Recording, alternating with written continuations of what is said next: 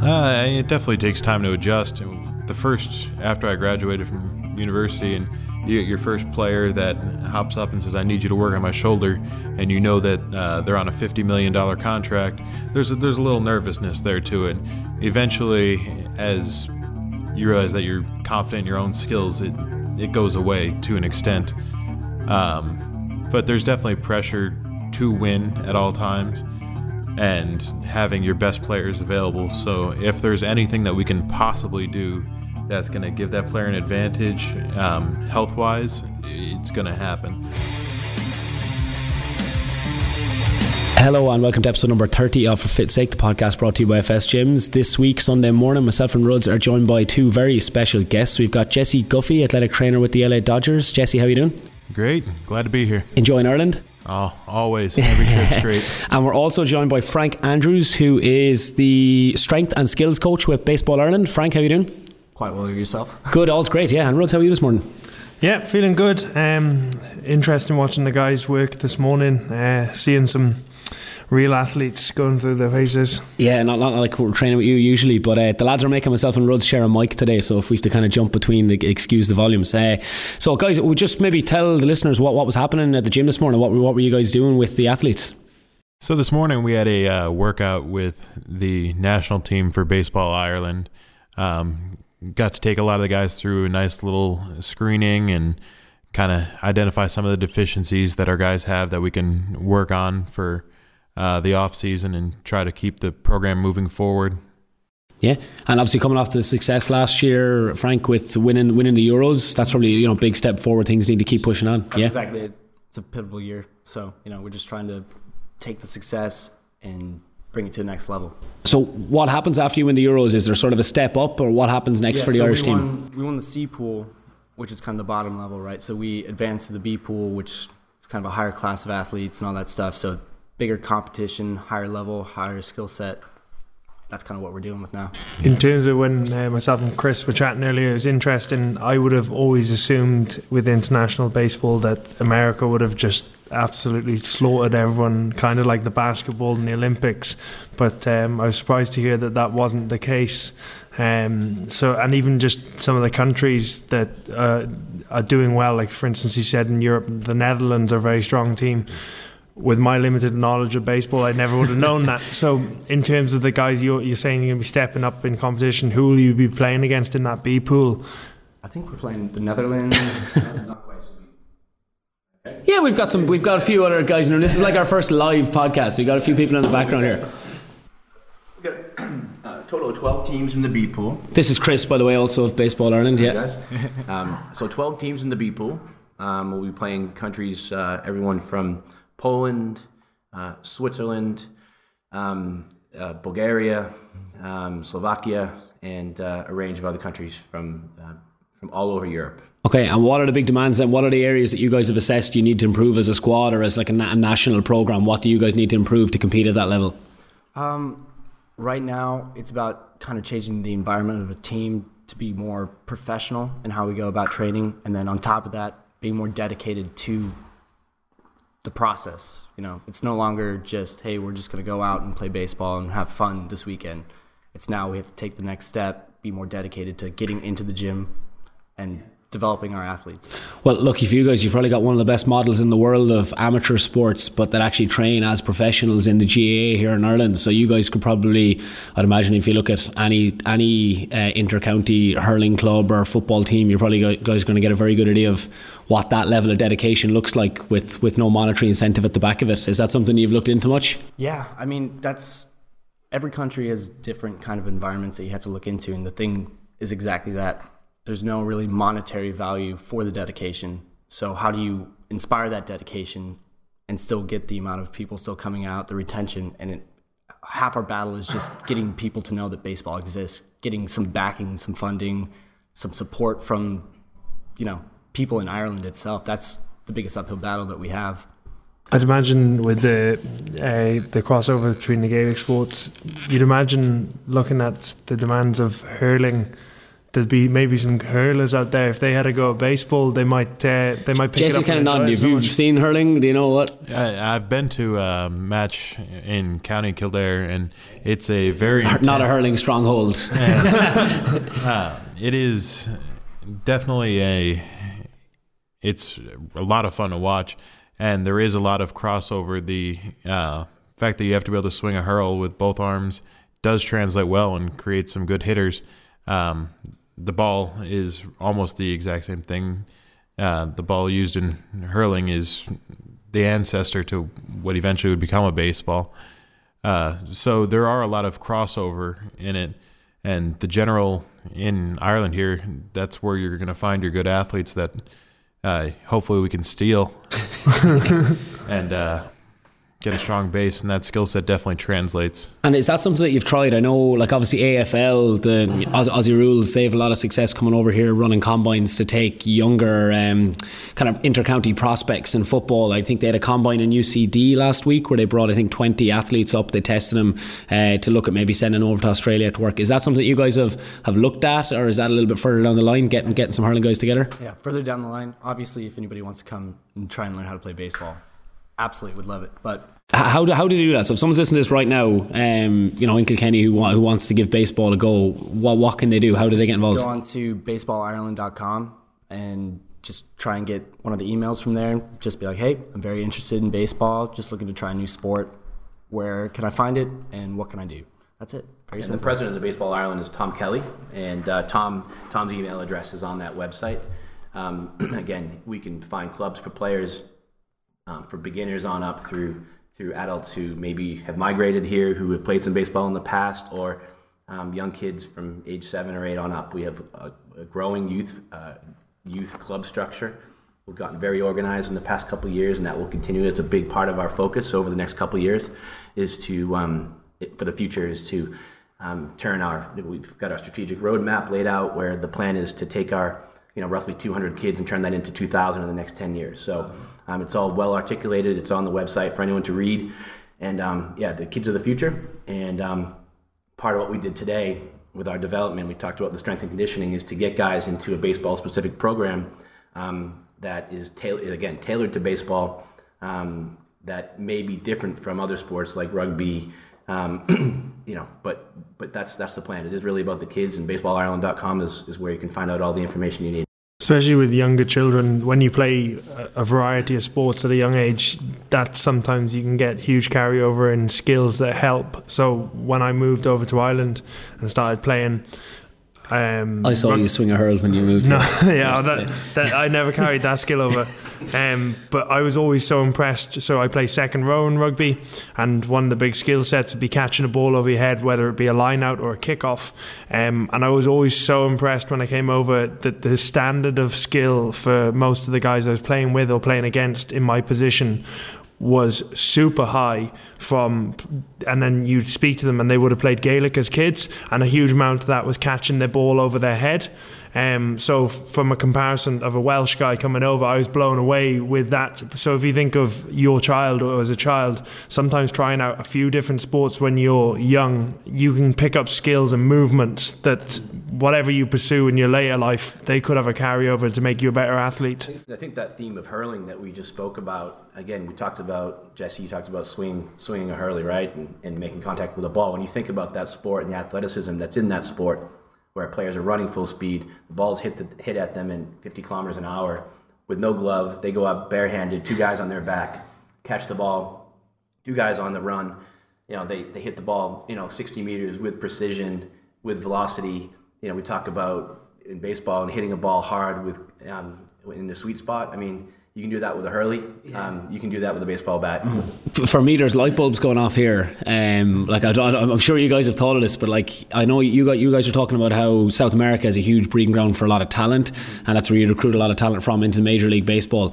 How is Ireland not a better breeding ground for, have you seen the thing Jackie Tyrrell went across with, he did a thing called the toughest trade where they swapped, Jackie Tyrrell went across to, what team did he go to? Boston Red Sox.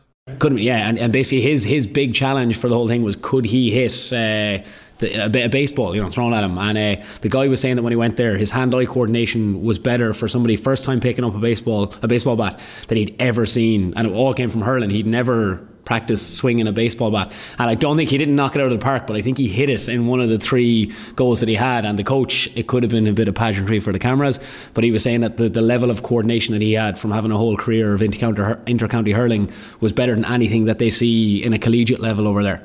So you need to get over here and start. 1,000%. But the one issue with that is then you have to teach overhand throwing, and there's no sports in Ireland that have overhand throwing. Okay. So it's one of those things like we were talking about, young age. You have to get started at a young age, learn to throw overhand, and the longer that it takes you not to, it just hurts the development overall. Okay. And as well, I'd imagine the physical development, watching Jesse, you running the guys through some screens this morning, and I was standing by the side and trying some of them myself. And you were laughing at me, Frank, you're like, rugby guy. How stiff I was through the shoulder. You'd imagine from a young age it's very important to start throwing to develop those physical characteristics, or? Throwing in general, absolutely. At a young age, you start to do that and start to learn those patterns. The probably 2 biggest American sports, American football and baseball, both require the ability to throw a ball.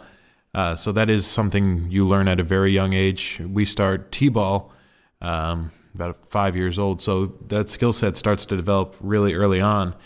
One of the big differences translating the skill set from hurling into baseball, which if you can run and swing at the same time, that's amazing. But stand still. A baseball is coming at you anywhere from 80 to 106 miles an hour, which I don't know what that comes out to. And fast. That's very hard. And the reaction time in that, which the Irish players here, there is good reaction time, but the ball's not just coming straight. It curves, it moves all over the place and spins. And the ability to track that is something that is lacking a little bit. Okay. Just because it's not a part of Irish sport. Which I'm sure there are some positions that I'm not up fully on my hurling, but if you have to read how that ball is moving, which with the high seams on that is going to move quite a bit. It's a completely different dynamic. Yeah, but having someone throw something at you as hard as they possibly can and attempting to hit it in that small of a time frame is a skill that does take a long time to develop. And we have some very promising young players that started at a young age, which their parents or whoever it may be discovered baseball and got them involved at a young age. They have the potential. As of current, there's only one Irish-born player in the U.S. in professional baseball. He happened to move to the United States at age 2, but he was born in Belfast. Yeah, he was born in Belfast, so Northern Ireland, but from the island itself, there is one current player. So obviously skill acquisition is a huge part of it, and that kind of like non-specialization, maybe for baseball it might be better for sports where like kind of more field-based sports where there's general movement. It seems to be like baseball requires a lot of specific skill early on. With strength and conditioning then, is that something that the physical attributes need to be worked on from a very young age with these athletes? Most of our good players played multiple sports growing up. They would have been the shortstop on their baseball team. They would have been the quarterback on their football team. They probably played some basketball. They did multiple sports. So the coordination that has to occur, especially at a young level, is there. Most pitchers don't pick up pitching until roughly 16 years old. So it's a long time of developing just general athleticism before you translate it into baseball. But the games all in the U.S. have kind of a certain basis, and throwing is something you learn early, which just isn't part of sport. In terms of the getting your body ready for throwing, so watching you go through the shoulder screens with the guys today, for the listeners out there, could you talk us through some of the demands that it would have on your body and what you need to do to prepare your body to be able to throw and to be able to play baseball? So a average, just normal human being has about 90 degrees of external rotation, 90 degrees of internal rotation. Your average professional baseball player is going to have about 130 degrees plus of external rotation, and that internal rotation becomes limited to 50-ish. So you're remaining at the same 180 degree range of a shoulder, but your body will make adaptations and change it in order to be able to get a little more velocity on your throws and throw with better mechanics. So there is, if you look at a shoulder of somebody who's played baseball, it is a very, very different shoulder than somebody that's played a different sport that didn't require throwing. And the body makes those adaptations, especially at a young age, and kind of adjusts for baseball. If you were to screen them out in a normal population, you'd be like, all right, that's pretty weird. But if you look at the population of professional baseball players, there's a normal that develops, and that's why a lot of those guys, they're special, and that's why they end up succeeding. Is there anything you can do in terms of to strengthen the shoulder, to stretch the shoulder, to be able to increase that range of motion or increase that? Yeah, absolutely. We have tons and tons of programs to get our guys into that range, and we constantly measure to make sure we stay in a healthy range. Over the course of a season, we play a lot of games and practice a lot, and through that, you end up having times where you'll lose some motion. And then if you're just getting into the game, eventually your motion's going to change. If you're a guy that's 90 degrees of external rotation, that's slowly going to start creeping up, and making sure that you adjust but in a healthy pattern is very important. And maintaining strength at that new range of motion is the key to health. If your shoulder's never been in this position before, it's going to have no clue how to protect itself. So learning how to protect yourself in those positions is crucial to maintaining health. And is that kind of one of your big, we had Kevin McLaughlin, a guy in from a company called Kitman Labs. They're basically, they do a huge amount of creating software for injury prevention and injury recognition in athletes. Would that be one of your big markers when you're testing your athletes, is constantly checking internal? I love the way we're all putting no one can see this, but everyone's got their arm up at 90 degrees trying to turn here when we're talking through this. Like, do you is that something you test weekly or after games with your athletes to see if there's a risk of shoulder injury? Because I'm assuming shoulder and elbow wrist injuries are probably the big things that lead to downtime for baseball players. So is that one of your big risk factors? Yeah, shoulder and elbow injuries are the ones that end up, I mean, you could still run into a wall, you could still get hit by a ball. There's still your acute injuries that are going to cost you time, but your overuse injuries that end up being the large periods of time are the shoulders and elbows.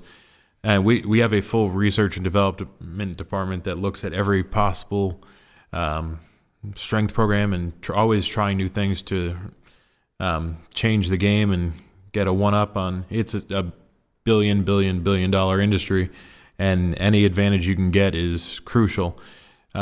So, I mean, I don't think anybody in the world's figured it out. If they have, then they're hiding it. So there's a lot of things that we look at and can correlate with. This person will get injured. It's a matter of when, and this person has a low risk. Every player that we draft or bring in gets evaluated and given a score of what's their risk of being injured.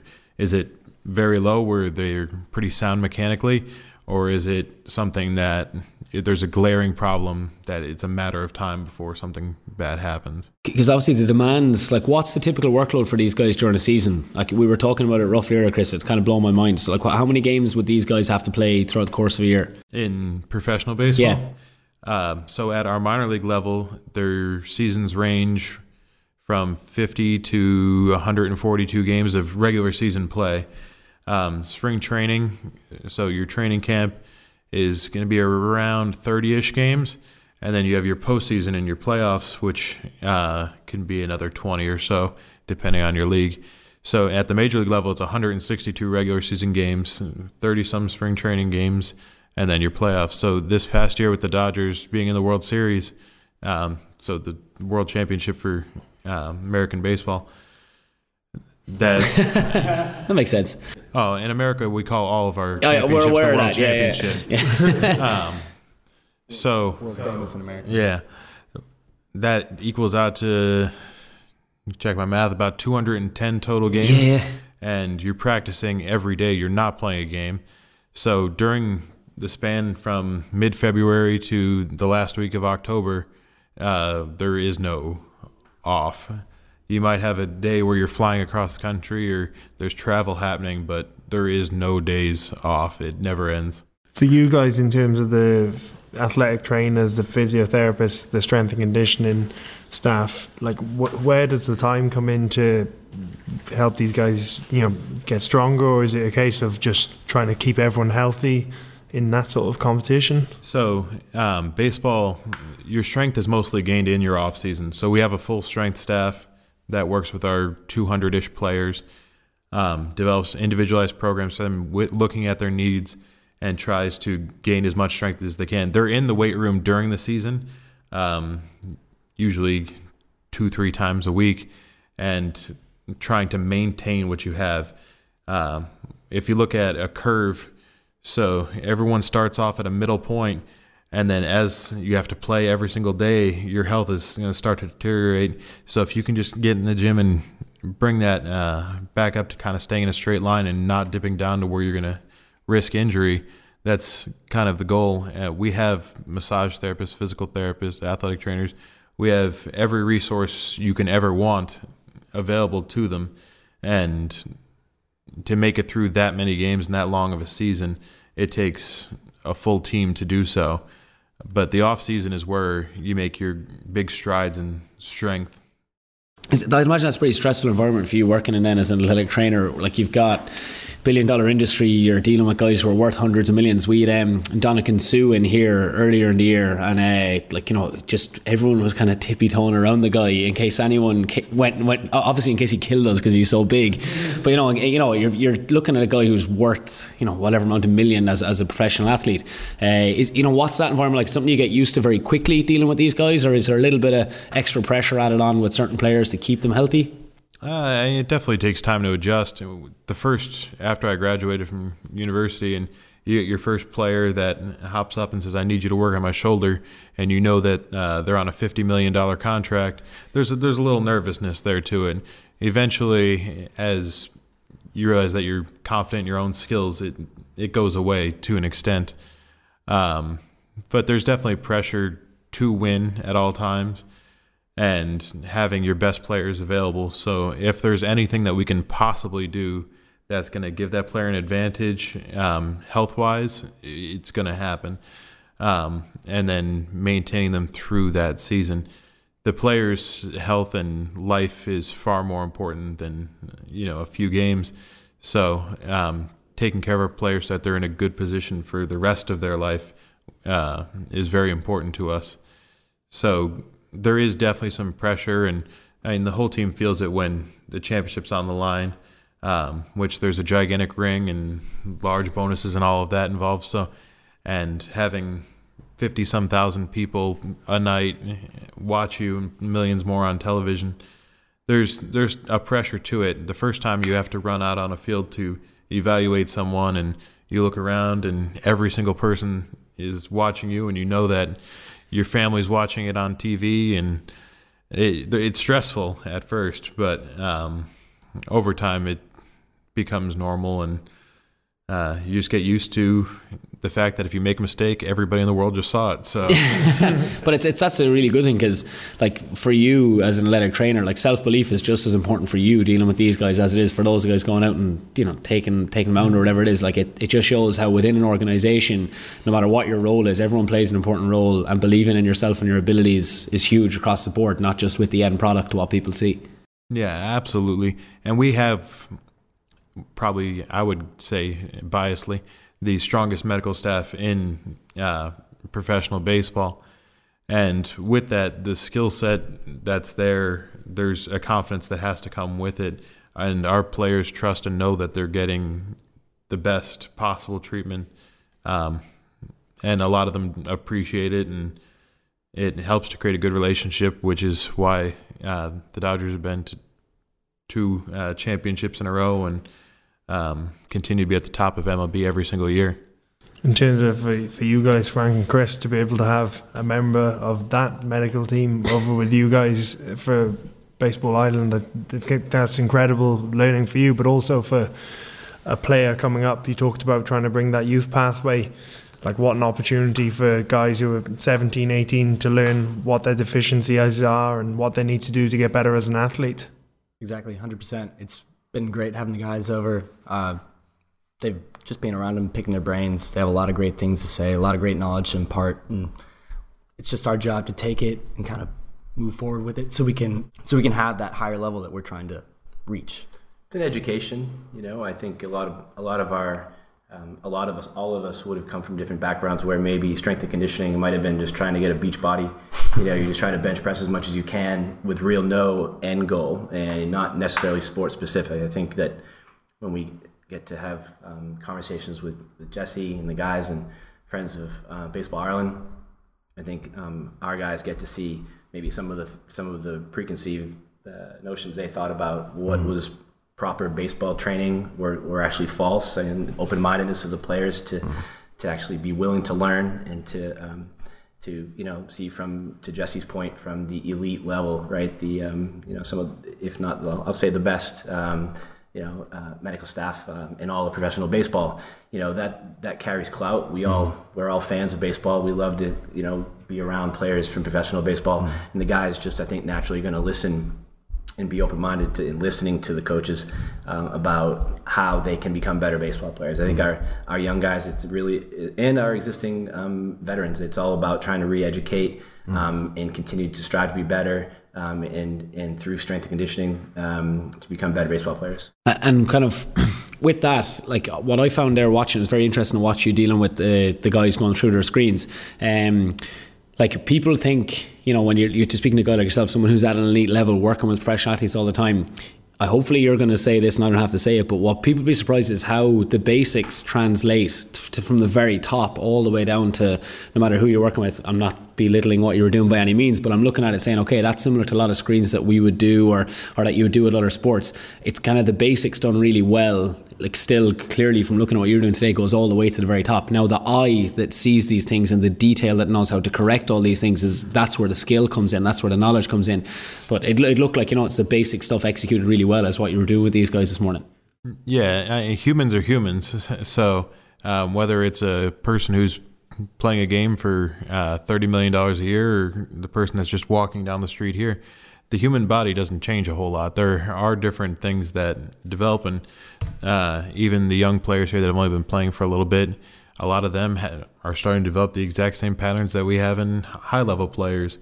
And going through the screens, it's a little bit funny looking at the deficiencies that some of the guys have and being like, all right, well, we have players with the exact same deficiencies, and seeing that not a whole lot changes, but medically and strength conditioning wise, there's always new techniques and new thought processes and philosophies, but people have been strength training for thousands of years and it's worked, so why get rid of that? With the recovery then, that's kind of, obviously you're talking about that huge workload, 200 plus games, keeping these guys healthy.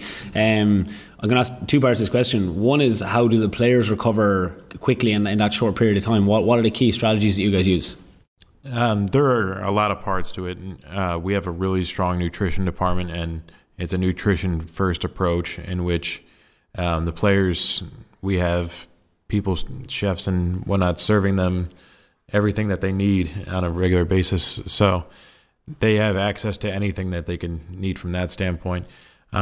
We have every means possible, hot tubs, cold tubs, every modality that exists for recovery, we have it. Plus massage people and stuff. Anything that a player likes for recovering, it's probably an option for them. Okay, so preference based with the players, what they feel. And the volume between players is so different. You can have a starting pitcher that'll throw every 5 days in a game, or your shortstop that's going to play every single day. So each player's demands, that one guy's going to have a huge demand, but it's only every 5 days. So you have a little bit of freedom, and you start to get into good routines. And developing the routines is that's the key to success. If you have a strong routine and your body gets a chance to kind of acclimatize to that and know what the workload and the stress load that's coming, you have a better shot at having recovery and staying healthy. It's when you see the workload shift, and this is not just for baseball, if you go through a month period where all of a sudden the workload goes way up, your injury risk is going to go way up. So monitoring the workload, and if we have to have a cutback in the strength conditioning because we've had a lot of games that have gone into extra innings or overtime for, I guess, most every other sport. You have to adjust for that and know that workload, you want to keep it as consistent as possible throughout the course of the season. And I think that's a big part of our recovery programs. Stress on the body, whether it's from the baseball or whether it's in the gym, like you say, any sort of bump up or increase in that, it doesn't matter. Like, your body doesn't necessarily know that it's from being in the gym, or whether it's, like you said, games going to extra time or extra innings. Yeah, if you play a game, if you go hike a mountain, if you go to the gym, stress is stress on the body, and trying to maintain a consistent workload and kind of keep ourselves in a routine is very important.